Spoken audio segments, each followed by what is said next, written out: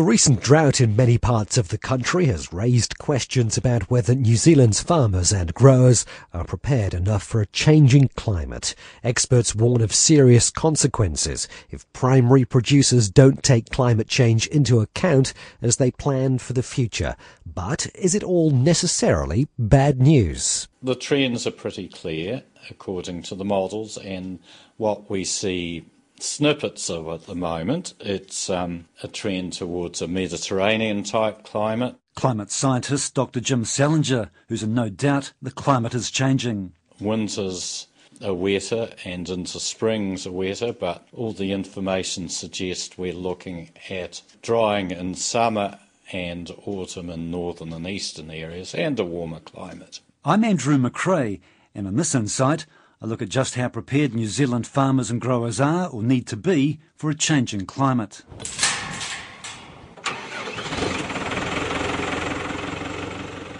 Drought is the most obvious climate event, and the recent one that covered the whole of the North Island and the west coast of the South Island hit farmers pretty hard, particularly as it followed not long after their drought in the summer of 2007-2008.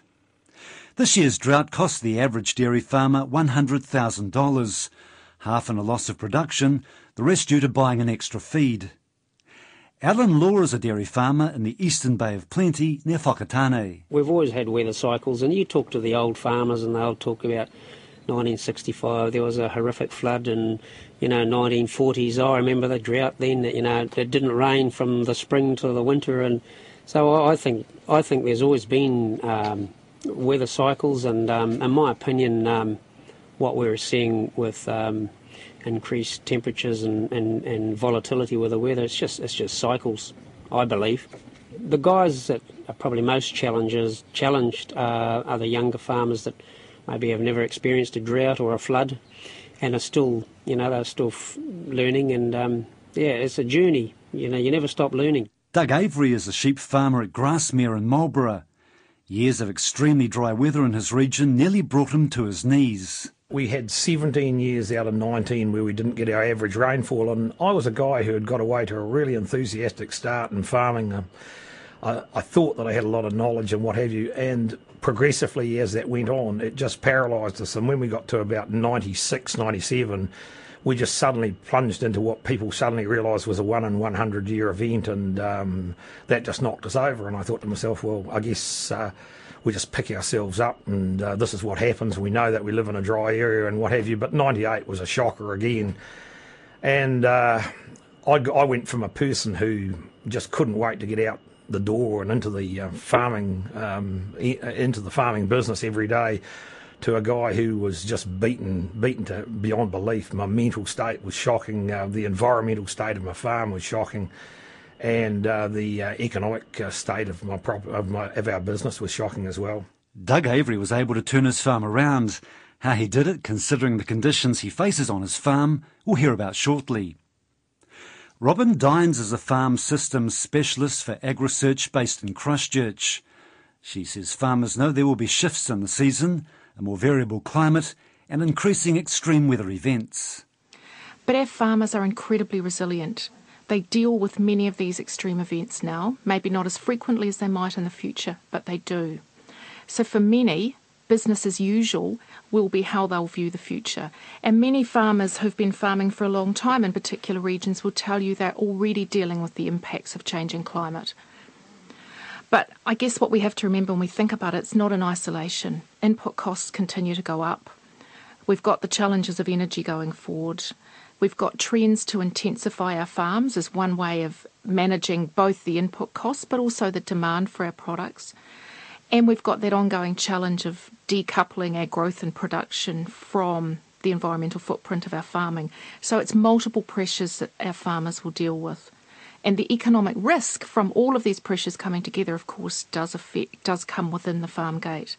So we as consumers, us urban dwellers and consumers internationally, I think we need to understand our role as climate does change and the reality that it is going to cost more to produce our very high quality food that we do produce from New Zealand. And as consumers, our part in climate change will be preparedness to pay more for food.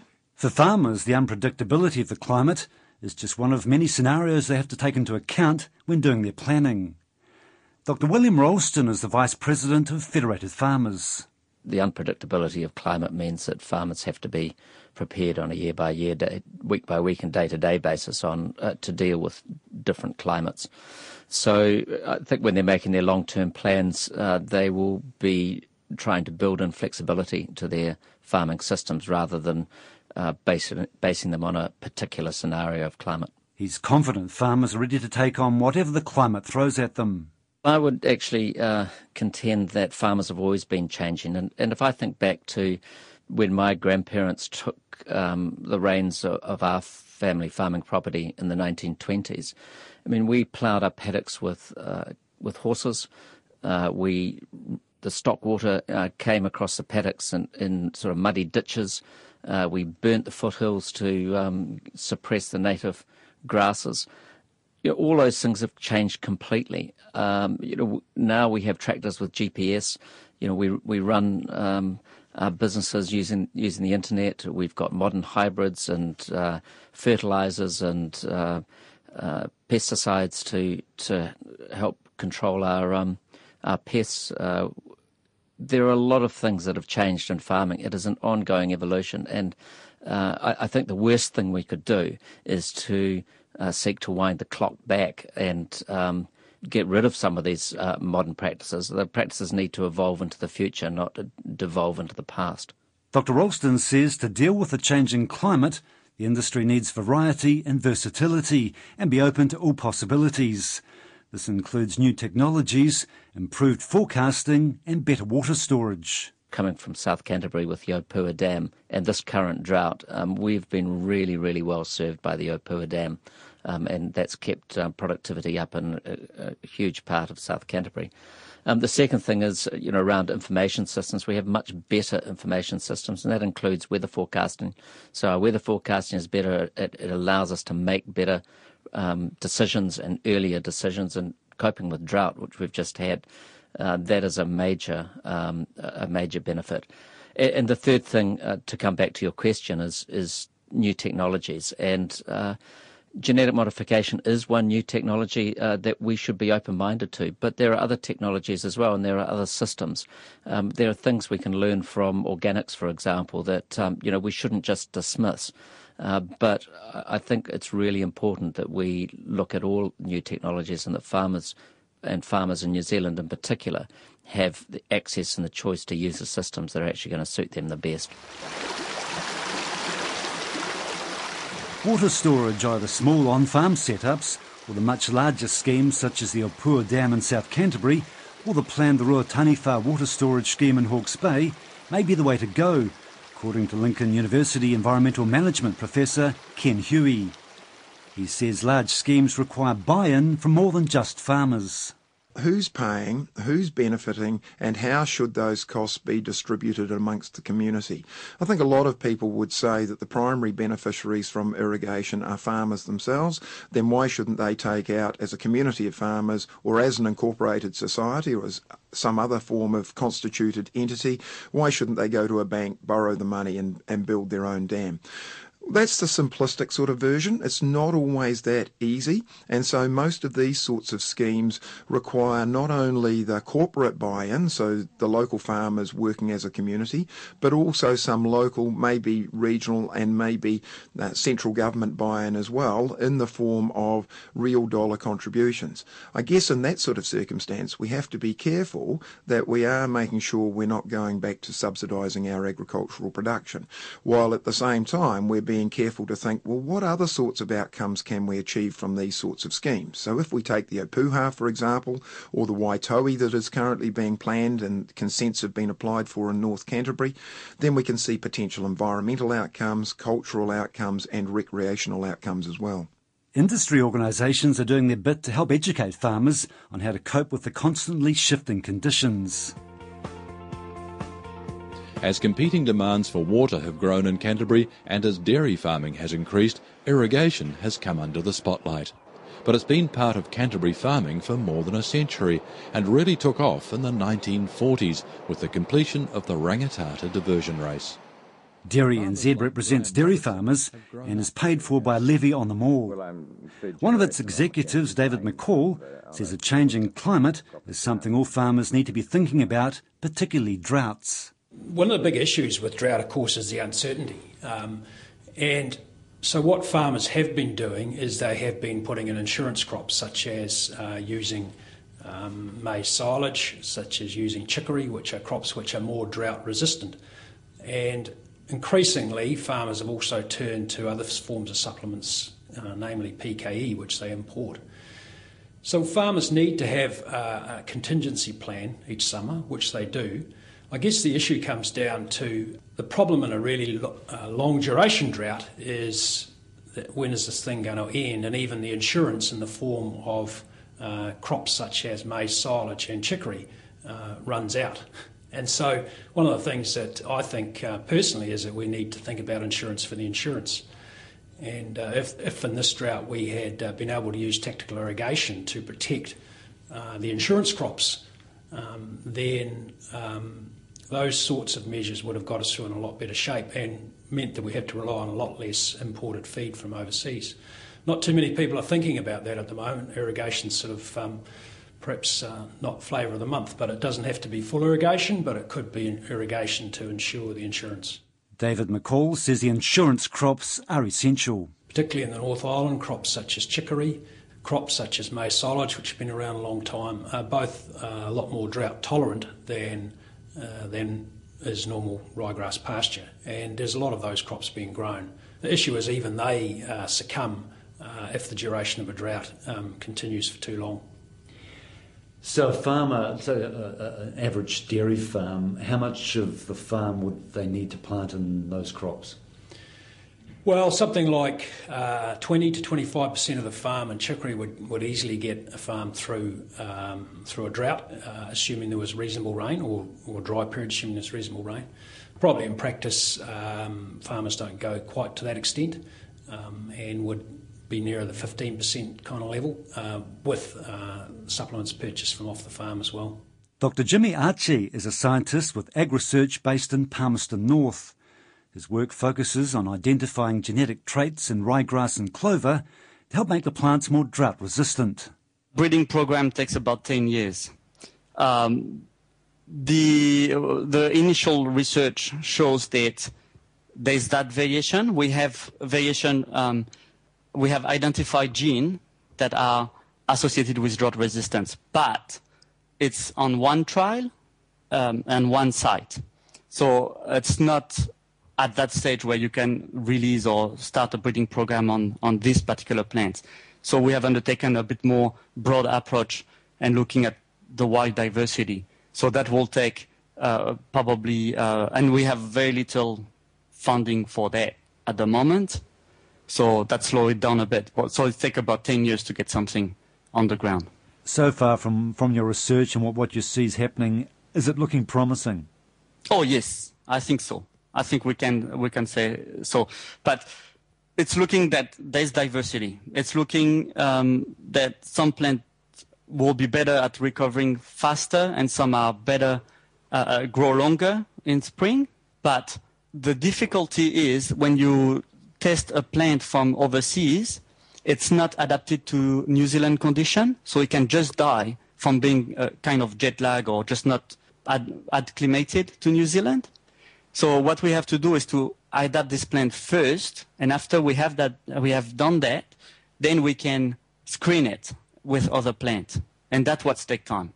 So this bit, that's where we will have the most promising part. The most promising plant will come from that type of science, but we need to do the adaptation first. And you say it will take at least 10 years for the research project. How long after that can it be sort of sold commercially? Within 10 years, you should be able to commercially release a cultivar. Back now to Marlborough farmer Doug Avery. He farms in an extremely dry part of the country, so dry that the property next door is the Lake Grasmere Salt Works. After years of below average rainfall and a number of droughts, his farm was teetering on collapse. That is until he went to what he calls a life-changing seminar on replacing ryegrass and clover as a primary grazing plant with lucerne, a deep-rooting plant that taps down to moisture deep in the soil. We leveraged water. I didn't understand that was what was happening at the time, but there's a scientific equation.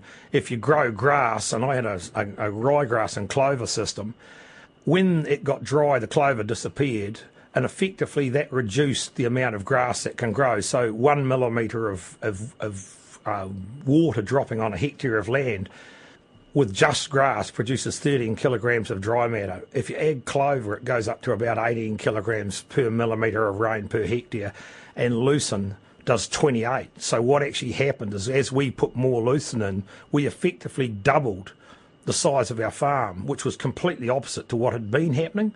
And as we did that, of course, we started to feel reward, so we got excited and hungry for more. And the property now, we've just had a year where my neighbours at the saltworks have had a huge harvest. I think it's running on about 90,000 tonnes, and their average is 66.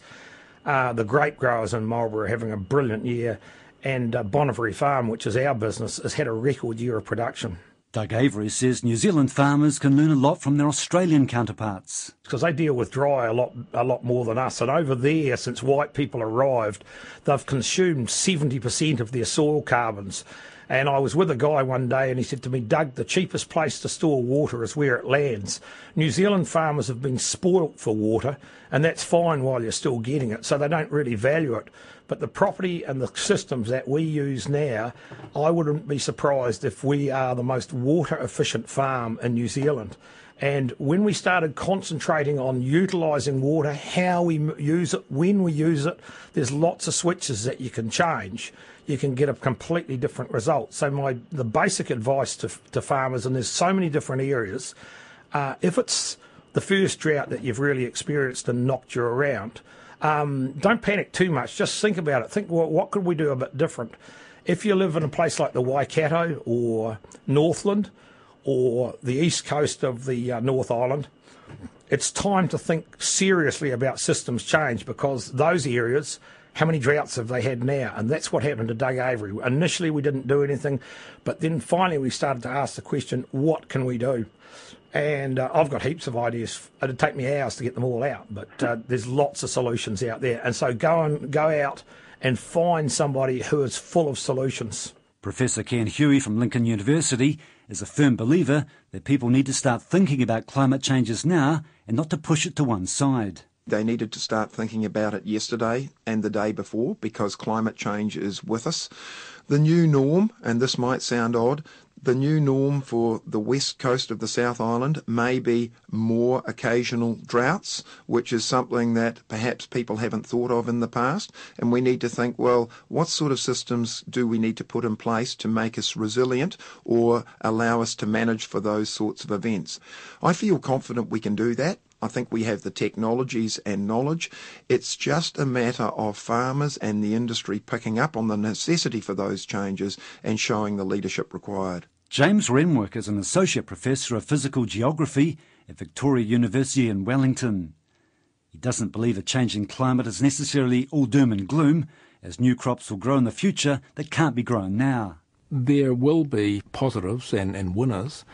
The issue, I guess, is that as things warm up and we have more moisture in the air, the risks around heavy rainfall events as well as droughts, heat waves, extreme storms and so on, those risks are increasing as well. So it's becoming a riskier climate in the future. And farming, like any business, is about risk management, and the biggest risk for farmers is the weather and the climate. So risk levels are increasing across the board, even though opportunities such as the ability to grow good grapes in Southland, for instance, are also coming on stream. A warming of the climate is likely to have a major effect on grape growing in this country and the production of wine. A recent study by Chilean and Californian researchers, published in the Proceedings of the National Academy of Sciences, found global warming could more than double the amount of land in this country suitable for viticulture in the next 40 years. Philip McGregan is the CEO of New Zealand Wine Growers. In a historical context, up until the early 1970s, the mantra in the industry was it was too cold to grow grapes in the South Island. Over the last 40 years, that's been proven not to be true. Our biggest grape growing area is now Marlborough. I think if the climate is going to get warmer, obviously in the north possibly will mean that grape varieties that thrive in warmer climates will do better. And in the south, some areas that would currently be considered too cool for grape growing may become viable for that purpose.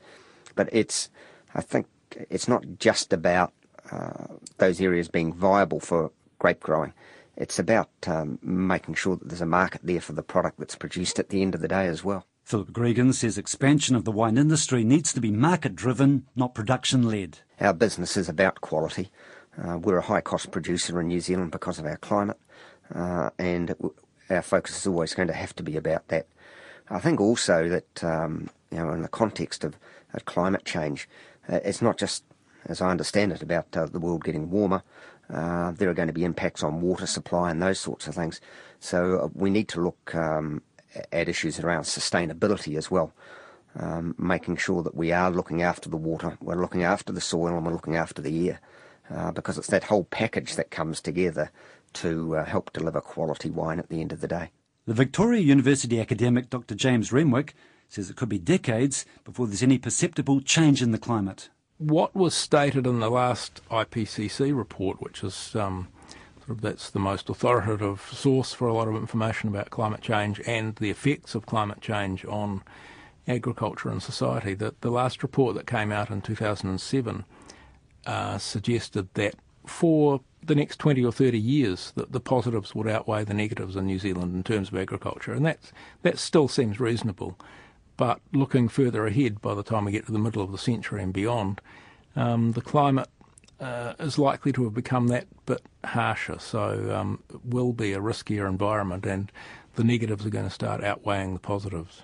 Climate scientist Jim Salinger believes diversification on the land will help see primary industries cope with any climate change. Farmers in the north and east particularly might want to go to a more mixed farming strategy. There has to be flexible strategies, particularly when you get to horticulture, where you're dealing with tree crops, and that means you want them to be in the ground for a longer period of time, whereas pasture, in that you can re-sow your pasture each season. So in that sense, pastoral farming is much more flexible. And in terms of arable crops, those areas like the western areas of the North Island, which are expected to get wetter, ideal for sweet corn and maize. So really the patterns are a migration south of, in terms of horticulture and arable crops, of your crop varieties. The other important thing to realise is in the South Island there's a lot of hill country above 300 metres, that's 1,000 feet, and above 1,000 metres. And of course, with the warming climate, you have large areas in particularly Otago and inland areas of Canterbury opening up because the growing season becomes much longer, and particularly in Southland too. In those areas like Southland, which are reasonably watered, and even in the higher areas of the North Island, you're extending the pasture growing season by probably at least a month, so that will also provide opportunities. Federated Farmers Vice President William Ralston says farmers will cope with any climate change because they are and have always been innovative in this country. They need to have the tools of modern technology to continue that innovation, and genetic modification is certainly a tool that has shown to be very useful around the world. It's had huge uptake from farmers where it's been available, and that in itself says that this is a useful technology, because, as I said before, farmers aren't stupid. They're not going to use a technology if it's not benefiting them. So, I think farmers in New Zealand look across to Australia and to South America and to North America in particular, even China and India, and see the sort of advances that they're starting to make using that sort of technology and saying, well, perhaps we could apply that here. Professor Ken Huey from Lincoln University says primary producers undoubtedly face challenges over changing conditions, and they need to be able to manage it. The risk of being a new adopter of change. There is always a bigger risk for those people, and they have to be careful about going into those sorts of ventures with their eyes open and trying to manage for the risks of being an early adopter of new systems. Yes, it will create sleepless nights, but hopefully a lesser number of sleepless nights that they've had through the intense droughts that they've faced in the past. Dr. James Ramwick from Victoria University says there's no reason to panic. We're not talking about everything being wildly different next week. It will be decades before we see significant change in the average climate. But a farmer's professional lifetime, I guess, would be 4 or 5 decades. So thinking ahead is always a good idea in farming, like in any business. So that sort of future planning and thinking about the need for water storage and thinking about just the design and makeup of the farm and exactly what is going to be farmed, looking ahead is certainly a good idea. I'm not sure just how far ahead a given farmer would have to think. Farming practices are pretty adaptable and changes can be made, I would say, in pretty short order, but knowing what's coming up is always useful. Dr. Ramwick says the rate of warming in the atmosphere has been slower in the last decade than in the last 30 to 40 years. But most of the heating is going into the ocean, so it's not necessarily seen in higher temperatures. But he says climate change predictions are genuinely coming true. I'm Andrew McRae, and that's Insight for this week. If you'd like to contact us, you can send us an email to insight@radionz.co.nz or send us a tweet at @RNZ_insight. I wrote and presented that program. It was produced by Gareth Thomas with technical production by William Saunders.